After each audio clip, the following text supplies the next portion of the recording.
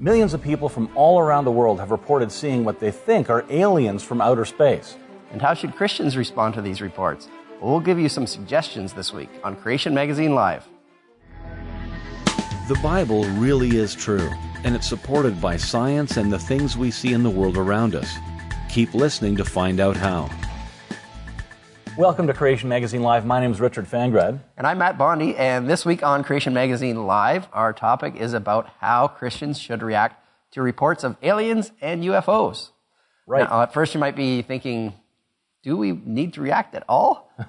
Do we need to fuss over a few minor reports that usually end up being hoaxes anyways? Well, that's the reaction of a lot of people, right? That the whole aliens and UFO thing concerns just a few people. But that's not the case at all. There are about 150 UFO sightings a day, and these happen all over the world, and that's a lot of something going on there, right? Now, 90 to 95% of UFO sightings can be explained as natural or man-made phenomena, such as the planet Venus, that accounts for quite a few, or satellites, but that still leaves quite a few that need some other explanation. Yeah, so UFOs have apparently been seen on commercial and military radar. They've even been seen by a U.S. president, Jimmy Carter, in 1969. They're said to change shape and merge into one another. They appear to defy the laws of physics by traveling at high speeds, thousands of miles per hour, and then just change direction without slowing down at all. So some polls suggest that up to 20 million Americans have seen a UFO. 4 million claim to actually have been abducted by aliens. Yeah. Now, UFO experiences, as they call them, are often generational, spanning several generations of family members. And UFO cults are some of the fastest growing religious movements in the world, like the Raelians, for example. Right, yeah. In addition, science fiction is the most popular entertainment genre today, accounting for about 70% of all movie box office receipts. Yeah, and the idea that aliens are with us has become mainstream now. Just ask a few teenagers. You'll likely find some who will think that intelligent extraterrestrial life is a fact. Yeah, that's true. And some would say that they may have even been our creators. Yeah. Do you find that shocking? Well, surveys reveal that more than 80% of people in Western countries now believe that ET is out there somewhere. Yes, it's very popular. Finding ET is actually one of the goals of NASA's taxpayer-funded Origins program. Yeah. To them, the search for the evolutionary origins of life on other planets will provide meaning for our own existence. Now, this is despite the fact that if we can already deduce purposes of life, if we just evolve from a pool of chemicals, then we die and we go back to the elements. That's it. That's all. Sure, you can try to manufacture or imagine some meaning to life, but there really isn't any in an evolutionary worldview. And evolution is the central tenet. Whether you look at science fiction, SETI, or the various missions from Mars, belief in evolution, which includes the cosmos being billions of years old, has preconditioned people to expect alien visitations. Yeah, and UFOs and aliens are big business, too. The book, The Chariots of the Gods, which claimed that ancient artifacts like the Egyptian pyramids and Stonehenge and so on were evidence of alien visitations to a primitive Earth a long time ago. It was an international bestseller. Author Eric von Daniken made the transition from the science fiction market into mainstream, selling over 63 million books. This made him one of the biggest selling authors of all time. Not only that, he replaced the God of the Bible with aliens, claiming that the biblical miracles like parting of the Red Sea and the destruction of Sodom and Gomorrah were UFO-mediated miracles by way of advanced technology. Right, yeah. So this is not some little issue. No. And for us as Christians, the question is, how does a biblical worldview explain what people are seeing and experiencing? How does God's Word give us some insight about what's really going on here? Mm-hmm. And we're going to look into that today. But some of you might be sort of scratching your heads and wondering why we're talking about this subject on Creation Magazine Live. What's the connection to the origins debate in Genesis? Yeah. Depending on which origins account for the universe you believe to be true, either creation or evolution, the question about alien life is phrased a little bit differently. If you believe, for example, that God created, then the question is, could God have created intelligent life elsewhere? Or if you believe in the evolutionary history for the universe, then the question is, could intelligent life have evolved elsewhere? So it does connect to the origins debate. Yeah, there's a lot going on globally around the subject of aliens and UFOs. And these things do connect to the creation evolution issue. Yeah. And we've talked about this topic on Creation Magazine Live before. For example, way back in season 1, we had Gary Bates on the show. Yes. Now, he's the CEO of our U.S. office and the author of Alien Intrusion. And if this is a topic that interests you, earlier this year, CMI released a fascinating new documentary based on Gary's book called Alien Intrusion: Unmasking a Deception. It was on over 700 screens in theaters all across the U.S., and there were international releases as well. Mm-hmm. Now, depending on when you're watching this, the DVD may already be available. Right, yeah. The movie spends some time discussing the logistical and scientific challenges to aliens visiting us from great distances away. But the interviews with the people who've experienced being abducted by aliens, those are incredible. These are people who've actually had these experiences where they're taken on board a spacecraft or have interacted with these beings in a variety of ways. You know, in my opinion, those interviews are the highlight of the film, because it's information from those interviews that leads to the mind-blowing conclusion of the whole documentary, which we're not going to give away too much here. Yeah, go watch the DVD. Right. But what we do want to do here is to look at a few ideas a little more deeply than we did on previous shows. Questions like, does the Bible support the idea that intelligent alien life could be out there? Did aliens design us? And are aliens really all around us? So let's put all these questions into a single one. Does the Bible support the idea of intelligent alien life? Okay, well, the short answer is no. But the Bible does not support the idea of intelligent alien life elsewhere. But let's take some time to go through the reasons behind that conclusion. Because people say, look, just because the Bible teaches about God creating intelligent life only on earth, why couldn't he have done so elsewhere? And then they'll rightly point out that Scripture doesn't specifically mention everything that there is or specifically address every issue. It doesn't mention cars or the internet or how to make a spaghetti dinner. The argument is those things exist and the Bible doesn't mention them, so could aliens exist even though the Bible doesn't mention them? That's the argument. Mm-hmm, mm-hmm. The thing is, the biblical objection to extraterrestrials isn't just an argument from silence. Right. I mean, just because the Bible doesn't mention aliens doesn't mean they don't exist, but it's understanding the big picture of the Bible and the gospel message that enables us to conclude why the Bible doesn't mention extraterrestrials. And it's because there aren't any. And we'll explain this over the next few minutes. We need to explain that, yeah. And also, consider this. If the Earth were to be favored with a visitation by real extraterrestrials from a galaxy far, far away, then wouldn't it be reasonable to expect that the Bible and God and his sovereignty and foreknowledge would mention such an important occasion? Because it would clearly redefine our place in the universe. Yeah, right? And there's more to it than that. Let's walk through the basic arguments that lead to the conclusion that there is no intelligent alien life. Okay, there are 4 key points to consider. Number 1 is the effect of the curse following Adam's fall was universal. Yes. So the whole creation groans under the weight of sin. Romans 8:18-22 describes a contrast between this current world and the new heavens and earth in the future where there is no more curse. So Paul writes, "For I consider that the sufferings of this present time are not worth comparing with the glory that is to be revealed to us. For the creation waits with eager longing for the revealing of the sons of God. For the creation was subjected to futility, not willingly, but because of him who subjected it, in hope that the creation itself will be set free from its bondage to corruption and obtain the freedom of the glory of the children of God. For we know that the whole creation has been groaning together in the pains of childbirth until now." Okay, so the whole creation, the entire universe is under God's curse, which means that it would include any ETs living elsewhere, right?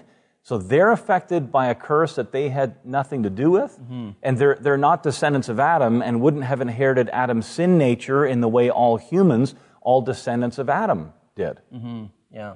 So that's the first point to consider. Yeah. Number 2 is Christ's atoning death at Calvary cannot save extraterrestrials. Why is that? Jesus is called the kinsman redeemer.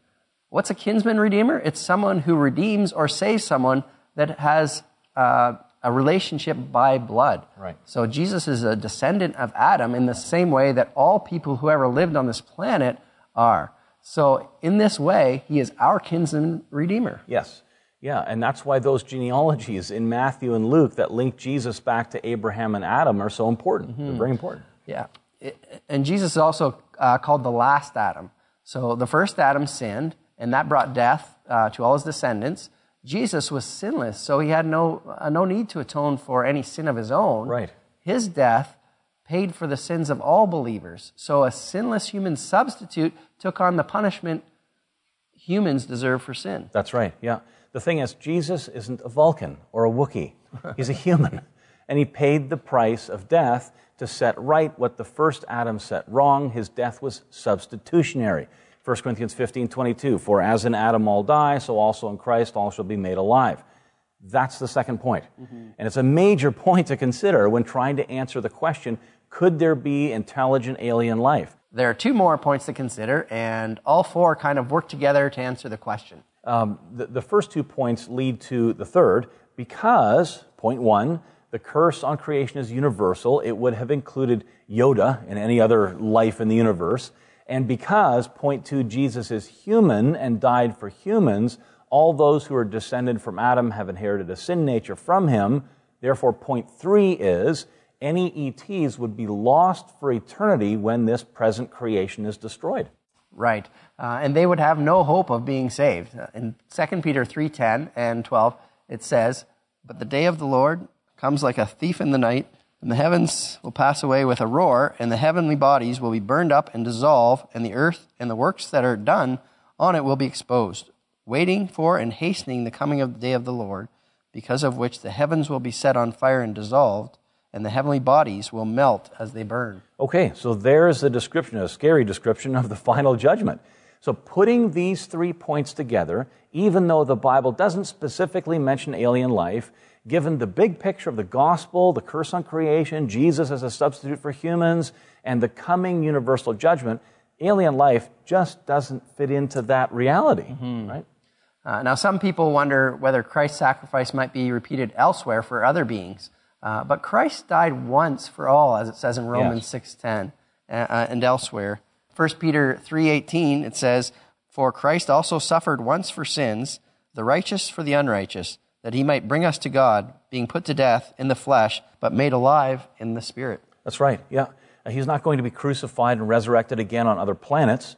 This is consistent with the fact that the redeemed earthly church is known as Christ's bride. We read about that at the end of Ephesians 5 and in Revelation 19 and other places. This is a marriage that will last for eternity. Christ is not going to be a polygamist with many other brides from other planets, that type of thing. Yeah, and that leads us to our fourth point in our list. The Bible makes no provision for God to redeem any other species, not even fallen angels. Yeah.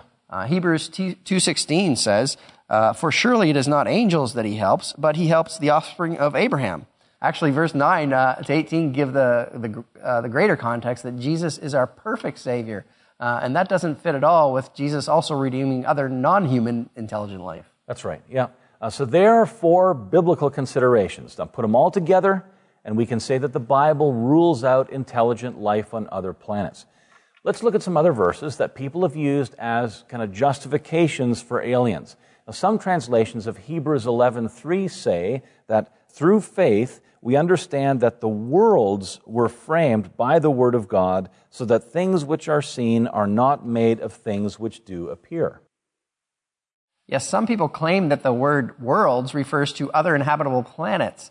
The word is aeon, from which we derive the word eons. So a better translation in that context is simply universe. The word describes everything that exists in time and space, visible and invisible, present and eternal. But even if it was referring to other planets, that wouldn't imply that there's intelligent life on them. Right, yeah. Another passage pro-UFOers point to is John 10:16, in which Jesus says, I have other sheep which are not of this fold. I must bring them also, and they will hear my voice, and they will become one flock with one shepherd. Now, but the other sheep there is clearly a reference to the Gentiles. The Jews had believed that salvation was for them alone. Jesus was reaffirming that he would be the Savior of everyone, not just the Jews. When we understand the big picture of creation, the gospel, the coming judgment, it teaches that there's no intelligent alien life. But aliens are very popular, Yes. so people try to make them fit into a biblical worldview. Yeah, for example, Michael S. Heiser is an influential Christian ufologist and speaker with a PhD in Hebrew Bible and ancient Semitic languages. He claims that the arguments we've just summarized in the last few minutes might not apply to God-created aliens. So his reasoning goes like this: because they are not descendants of Adam, they haven't inherited his sin nature and therefore aren't morally guilty before God. So just like bunny rabbits on the earth, they don't need salvation. Even though they'll die, they don't go to either heaven or hell. Okay, all right. Well, on the surface, this sounds like it could work. After all, fallen angels are intelligent, but they're beyond salvation, right? Yep. E.T. would be highly intelligent, like angels, but it seems bizarre to assign no moral responsibility for the actions of one group of highly intelligent beings and not others. Heiser also claims that vastly intelligent ETs would not displace mankind's position as being made in the image of God, because image just means humans have been placed as God's representative on the earth. But the Bible says we are made in God's image and likeness in Genesis 1:26. Man was created as a fully intelligent being about 6,000 years ago. Just a few generations later, they were able to invent musical instruments and forge things from different kinds of metal. That's right. Yeah, and since that time, even we have not been able to develop technologies advanced enough to travel to, other star systems. If aliens were capable of developing faster-than-light spaceships, the kind needed to get here, it suggests that they must have been created with a vastly superior intellect to ours, which would make them even more in God's likeness, in that sense, than we are. Yeah. So the whole idea runs into serious problems when we try to fit it into Scripture. It does, yeah. Once again, if you take the big picture of the Bible, creation, the gospel, the proposal that intelligent alien life exists just doesn't work. That's right. But what about bacteria? Right? What if one of the spacecraft sent to Mars, for example, discovered bacteria? Does the Bible's big picture allow for that possibility? We would say, yeah, it does. Yeah, but it's really unlikely. God creating bacteria elsewhere wouldn't violate gospel doctrines. But any microbes on Mars would likely be a result of human contamination. That's right. We know that spores that originated from Earth exist in our outer atmosphere. Scientists have suggested that microbes carried within rocks that are blasted off the Earth could maybe get to Mars. Yeah. Professor Paul Davies said there's no scientific reason why bacteria deep in a specimen of rock would not survive the journey. He said it's not just speculation to say that rocks from Earth could reach Mars, because rocks identified as definitely Martian in origin have been found here on Earth. So the obvious mechanism for this is a major impact by a comet, which blasts rock particles at high velocity in all directions. Some of these particles would break free of Mars' gravitational field and later be potentially swept up by other planets, including Earth. There's evidence of large impact craters on Earth, so there's no reason why this could not have happened in reverse. Right, yeah. And then there's the possibility that prior man-made probes originating from Earth seeded it there. As Christians, all of our thinking in every area needs to be based on Scripture. Yeah. If people don't begin with what God tells us about Himself and the nature and purpose of the universe, they'll end up having huge gaps of ignorance in their perception of reality. Right, yeah, and what you said makes sense, right? If you want to know how to do something that you've never, ever done before, like some electrical work around your house, you want to fix up an old car or something, you seek out instructions to learn how to do those things, right? And it would be best to get instructions from experts in those areas. God is the ultimate expert. If you want to know the answers to questions like, where we came from, what's life all about, what happens after we die, what our goals in life should be, or today's topic, for example, is there intelligent alien life, go to God. Mm-hmm. Yeah. Now, some of you might be saying, well, I have doubts about God's word being accurate. Yeah, fair enough. But that's why CMI exists. Yes. As a Christian ministry, our primary goal is to edify believers, to build up the church. And we do that by providing answers to questions that many people have about the accuracy of God's Word. And people have a lot of questions about the creation account in Genesis. They do, yeah. And today we've been talking about aliens and summarizing research done over many years by our staff to explain that subject within a biblical framework. So what's the conclusion? Since the Bible is God the Creator's communication to us, His creation, and we can deduce from His Word that there's no alien life, then no intelligent alien life will ever be found. So programs to look for intelligent life elsewhere are a waste of money and time and resources. Right, we can come to these conclusions. Could there be microbial life on Mars, for example? Sure, yeah, that's a possibility. Yeah. Just like evolution, aliens make for some good science fiction, but aliens don't exist and evolution never happened. That's right, yeah. We should also mention the Alien Intrusion movie that was in theaters earlier this year in 2018. It answers the question, if there's no such thing as aliens, what exactly are people experiencing? Then okay, if it's not aliens coming from great distances, what is going on there? When they have these abduction experiences, what's actually going on? But do aliens really not exist? Well, we could say there is alien life, but not in the way that most people would think. Of course, there is alien life. God does not, in angels, but we can think of God specifically. I mean, God is not human like we are, as we already explained. We're going to do a show in a couple of weeks on what is the image of God. You can tune in for watch for that one when it's released. But there is alien life in that sense, and just like SETI and those programs, Search for Extraterrestrial Intelligence, and so on, what they're looking for in NASA's Origins program, what they're looking for is answers to the big questions of life. Well, and if there's aliens on other planets, well then they'll have the answers, or they'll somehow have the answers to that. Well, yeah, in a sense, they're right. Aliens do have the answers to where we came from, what the purpose of life is, and what happens after we die. But the alien that we're talking about here is... These aren't the ones that abduct you on a spaceship? No, it's not those. It's the God of the Bible. God has communicated to us, and He's told us exactly why He made us, what the purpose of life is, and, most importantly, what happens after we die. All of us are going to live for eternity, aren't we? That's right, yeah. And there's decisions that we need to make now, before our time's up, that affect where we're going to spend eternity. Ultimately. I mean, if people spent more time in the Word of God instead of researching the universe to try and find the answers to their questions, I think they'd come out with a lot better answers. Yeah, and spend less of their taxpayer money too. But I mean, that's what we're trying to do as a ministry, is to focus people's attention on Scripture, and get us thinking with that as a foundation in every area of life. You skip the first section of the Bible, you don't get why we're here and how everything started and so on. But that's what our ministry is all about. Creation Ministries International, Creation Magazine Live. This TV show here, we base a lot of the content of the show on previous magazine issues from Creation Magazine. If you want to see a sample of that magazine, there's a free digital copy online that you can page through. Go to creation.com/freemag. If you like it, subscribe. There's ways to do that there online. Look up the address information for all our 7 offices around the world, and you can subscribe to that magazine. We'll be back next week with a different topic. Today's episode was originally formatted for broadcast TV and is available online at the links in the podcast show notes. Both are produced by Creation Ministries International, publishers of Creation Magazine. For more information for the accuracy of the Bible, visit creation.com. You can also donate to the ministry at creation.com/donate. And thanks for listening.